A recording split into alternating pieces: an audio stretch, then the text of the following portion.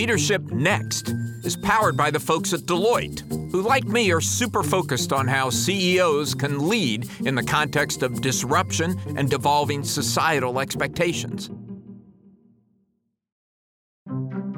Welcome to Leadership Next, the podcast about the changing rules of business leadership. I'm Alan Murray, here with my incomparable co-host, Ellen McGirt. I'm running out of adjectives here, Ellen. No.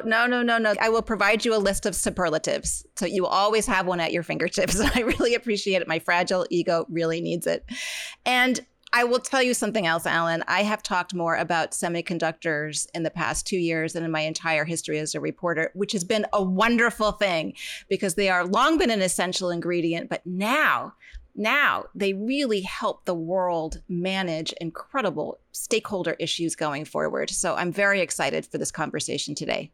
Yeah, and in some ways, our guest was the perfect person to talk about it. He's Rene Haas. He is the CEO of ARM.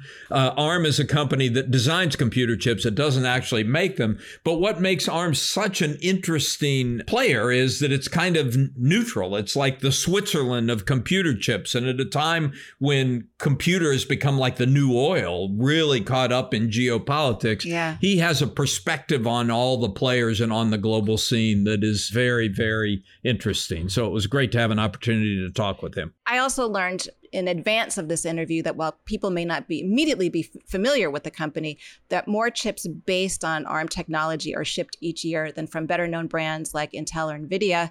And ARM is also known for designing power efficient chips, which likely sets it up well for our net zero future. And also, they're probably in that siren that you can hear outside my window right now. Ellen, I hope those sirens aren't coming after you. Well, I'm in New York. They're never personal here, but I'm usually dialing in from like my basement in suburban St. Louis where all you hear are chipmunks. So I apologize for that. All right, Alan, what was the big thing that you wanted to get with Rene, like from that conversation? Well, part of what made the timing of this interesting, this conversation happened at our conference in Aspen, Colorado, Brainstorm Tech. Rene was there speaking, but part of what made this interesting is that ARM has spent much of the last 2 years in this dance with NVIDIA. They were talking about a possible merger. It actually ended in part because of pressure from governments that didn't want it to happen, including the UK government, where ARM is currently based. So a lot to talk about how the semiconductor business has become a center of geopolitics. He's still a relatively new CEO, right? He just became CEO this year? February, that's right. He's been in the industry for many years, which gives him a good perspective, but he just took over this job earlier this year. Let's hear what he had to say. Why don't we start out by telling our listeners what ARM is and what ARM does, because it's a little bit different. It is. And ARM is a company that when I explain it to my kids' friends or relatives to try to explain what exactly that we do, it's not an easy explanation. Maybe the best way to describe it is we sit inside the semiconductor supply chain. So anyone who's making a chip typically needs to have some design that goes inside that chip. And we provide that design, the blueprint, if you will. And the primary blueprint that we provide is for a microprocessor. We also do graphics processors and other pieces.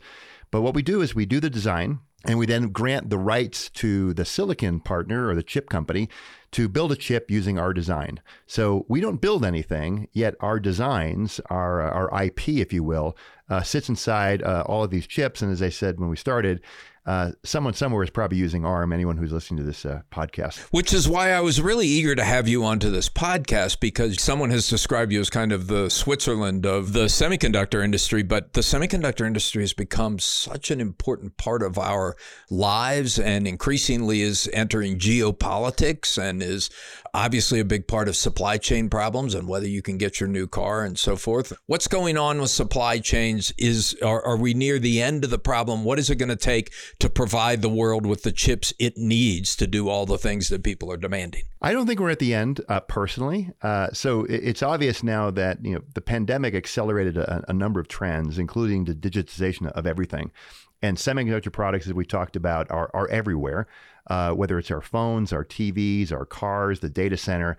everything has chips inside them, and it's increasingly so. There are so many things that we do with our phones, to take, for example, checking in for this conference, having to have the app, having to have the vaccine, all the things required to it. Your phone is your heartbeat around that. So increasingly, we see semiconductors used everywhere. So I think the demand cycle is very, very strong, and it's quite secular in terms of all the different markets.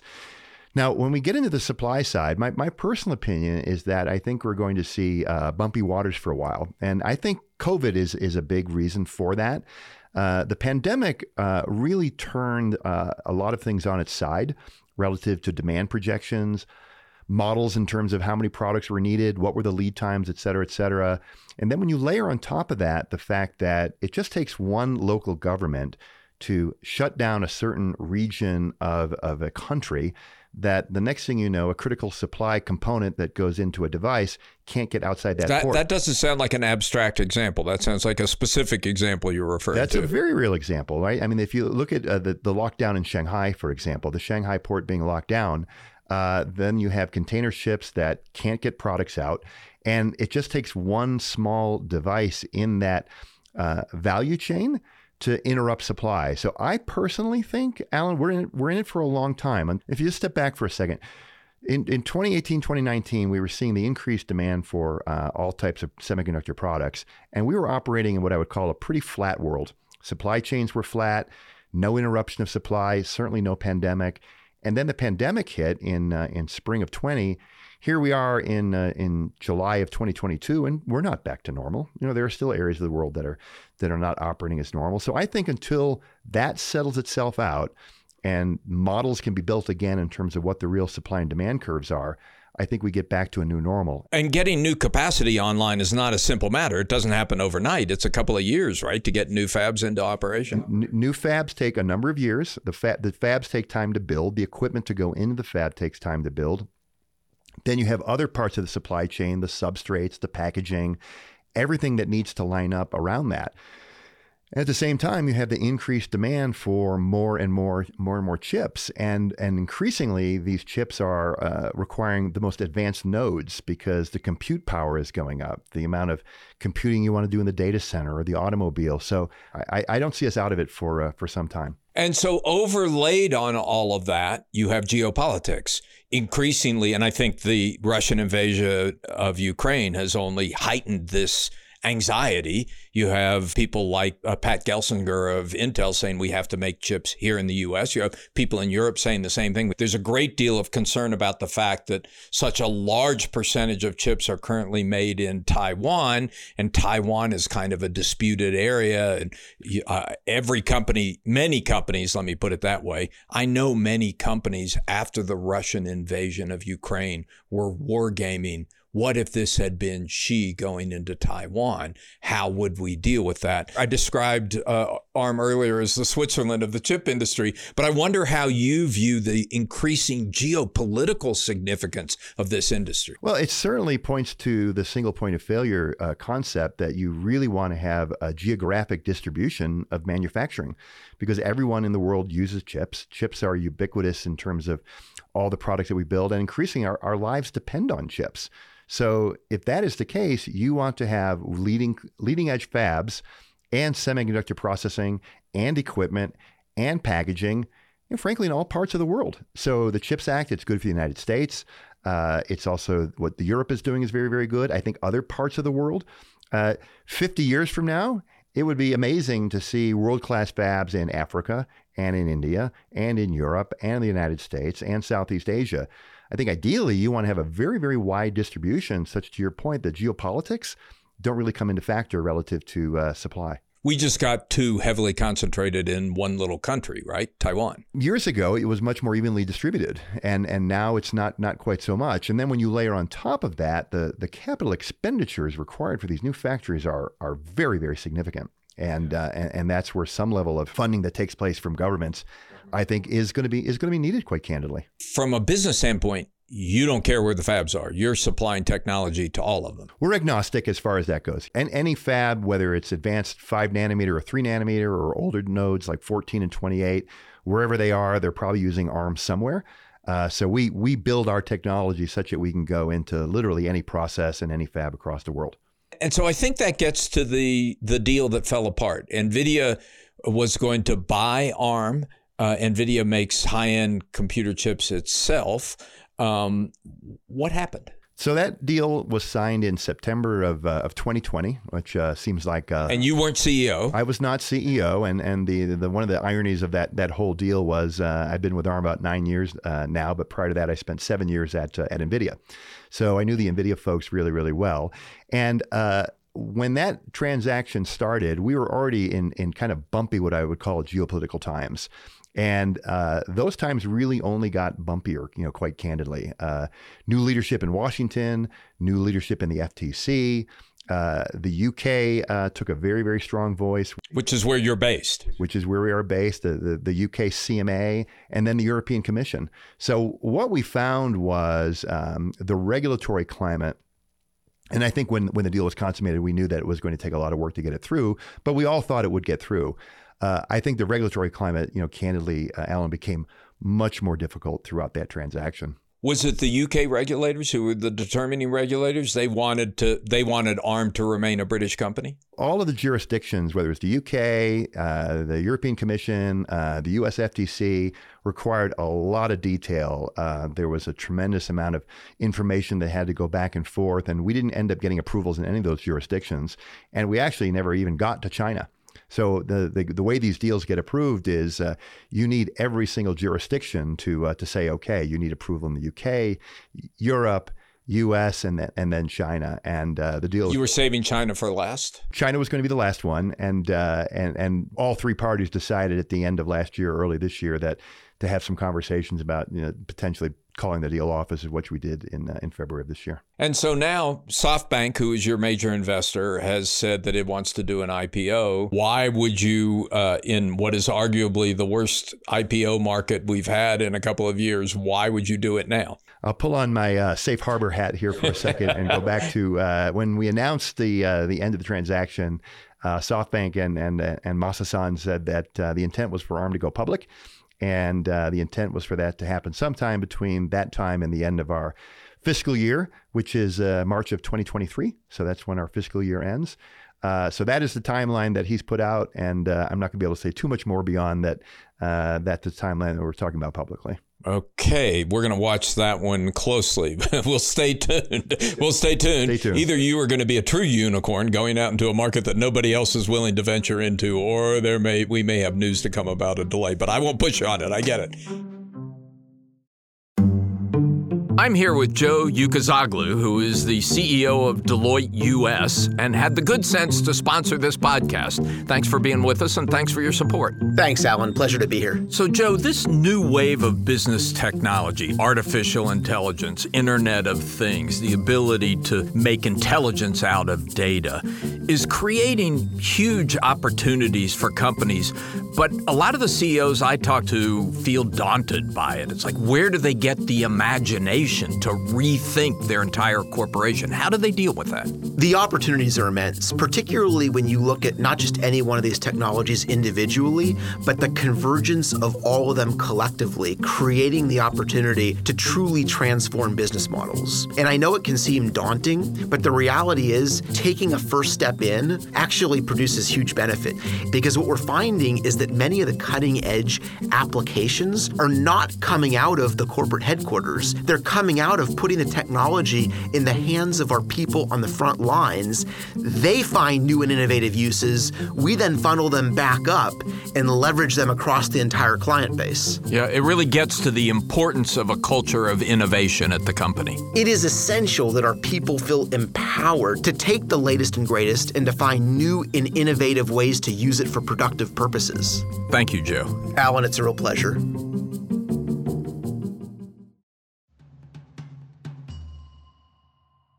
So another interesting thing about ARM is that you've worked very hard to reduce the energy intensity of your compute processes. Can you talk about how you've done that and how that plays into the demand for your designs? It's one of the things that I'm most proud about. It's also one of the things that really defines ARM. So ARM was born 30 years ago in a barn in Cambridge. And the DNA of the company was originally working on a custom design of a chip that was going into the Apple Newton. So for those listeners who remember what that product was, that was a PDA way ahead of its time. It had to do handwriting recognition. It had to do some level of contact management. But most important, it had to run on a battery. So the company grew up with a sensibility around doing microprocessor designs that ran on batteries. And that was really the ethos of how the company was started. And fast forward, ARM had a lot of success in the first mobile phones, the GSM phones, and turned into smartphones. But I think the important point is that we grew up around energy efficiency. We grew up around low power. And when that is in the DNA of the company, when it's in the DNA of the engineers, and that's how people think about design and how they think about building products, it lends itself very well to continuing on that set. That's why it's the heart of what we do. Everything we do is really around energy efficiency, sort of starting with a product that was originally designed to run on a battery. And how important is that going to be in the marketplace going forward? I mean, all these tech companies have made commitments to net zero 2050, 2040, even sooner. All the big companies are talking about scope 3 commitments, which means it's not just their use of energy, but their products' use of energy. Is that going to be a driving growth factor? Massively important, because if you think about all of those commitments and everything required to get to lower and lower carbon footprints and lower energy, that's balanced against the insatiable need for more and more compute needs. When you layer on AI and all the things that are associated with that, there's a lot of compute power that is required to do any level of machine learning or artificial intelligence. So you're constantly balancing this need for high-end compute versus lower power. For example, in the data center, where increasingly ARM has had a very large footprint. AWS is one of our largest partners using ARM in the data center. Why are they using ARM? When they build a new data center, they're kind of fixed in terms of kilowatts of energy. They're somewhat fixed in terms of footprint, and they're fixed in terms of area. So what they're really trying to manage and optimize for is performance per foot, performance per watt, and that's an area where ARM plays really, really well. Same thing with automobiles. Increasingly, automobiles are using lots and lots of semiconductors. And when you combine that with a move to EV, electric vehicles, which is going to be required for the carbon footprint, you need very, very energy efficient processors. And then when you couple that with these cars are going to have to get more intelligent, particularly if you want to go to the autonomous type levels that people want to, all of that, I think, really adds up in an area that I think is going to be great for ARM and the opportunity. So you feel good about this? I do. I think there's just a number of secular trends that are moving in a direction that are very well aligned with where we're taking the company. You've had to do some layoffs. You talked about some layoffs anyway. What drove that if the growth prospects are so good? We did some restructuring just after the NVIDIA acquisition was called off. We made some very difficult decisions that we wanted to have the company to be essentially the right size and right shape going forward, which really meant creating space for more engineering. These products that I just talked about, Alan, require a huge amount of engineering effort, whether it's products for the data center or auto. So what we wanted to do basically is create space for more engineers, and that was really behind it all. It was not an easy thing to do, and it was painful for a lot of folks.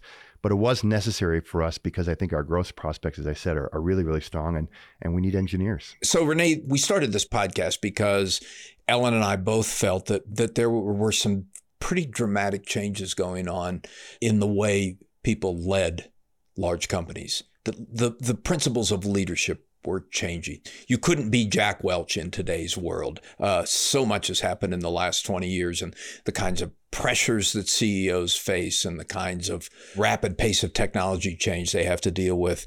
I wonder how you view that. Like, how do you think the leadership challenges that you face are different from your earlier predecessors at ARM? Yeah, I think it's changed a lot. And to your Jack Welch comment, I started my career as an engineer, and I started at Texas Instruments, and I was a design engineer working on products back in the day. And I can tell you, as an engineer out of school, if something was happening outside socially, I'd never expected the TI CEO to make a statement. He was going to talk about product schedules, he was going to talk about EBIT, and he was going to talk about EPS. So I think what's happened, and I don't want to sound old by saying this, but there's been a generational shift where increasingly our younger population, they care pretty deeply about the company that they're working for and what their CEO thinks. And I think that is a brand new set of pressures that the previous generation just didn't have to think about. When something would happen now politically, staying silent is really not the right thing in terms of what employees expect. The balancing act, to your point, is how far to go with it and how to balance that in terms of all the pressures that running the day job in terms of running the business. But I think that's quite different, and I think it's where we are now. We've changed in terms of the generational objectives. I totally agree with what you just said. I would argue there's another piece to it, which is kind of the rapid pace of change and movement that in an earlier era, an engineer as CEO would formulate a strategy and the orders would trickle down the hierarchy from there.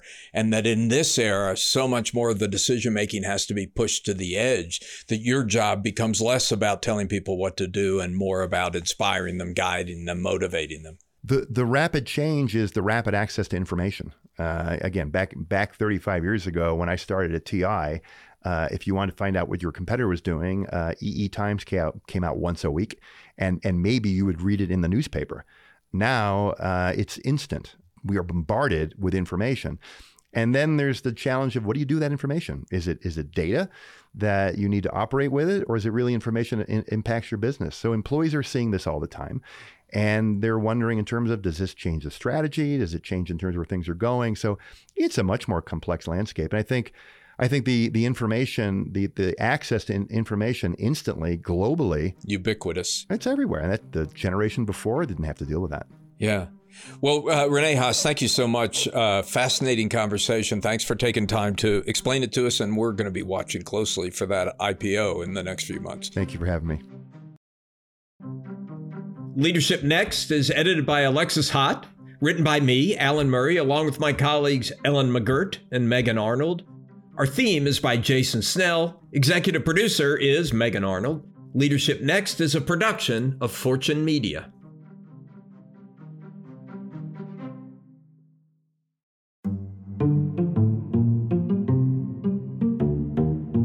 Leadership Next episodes are produced by Fortune's editorial team. The views and opinions expressed by podcast speakers and guests are solely their own and do not reflect the opinions of Deloitte or its personnel.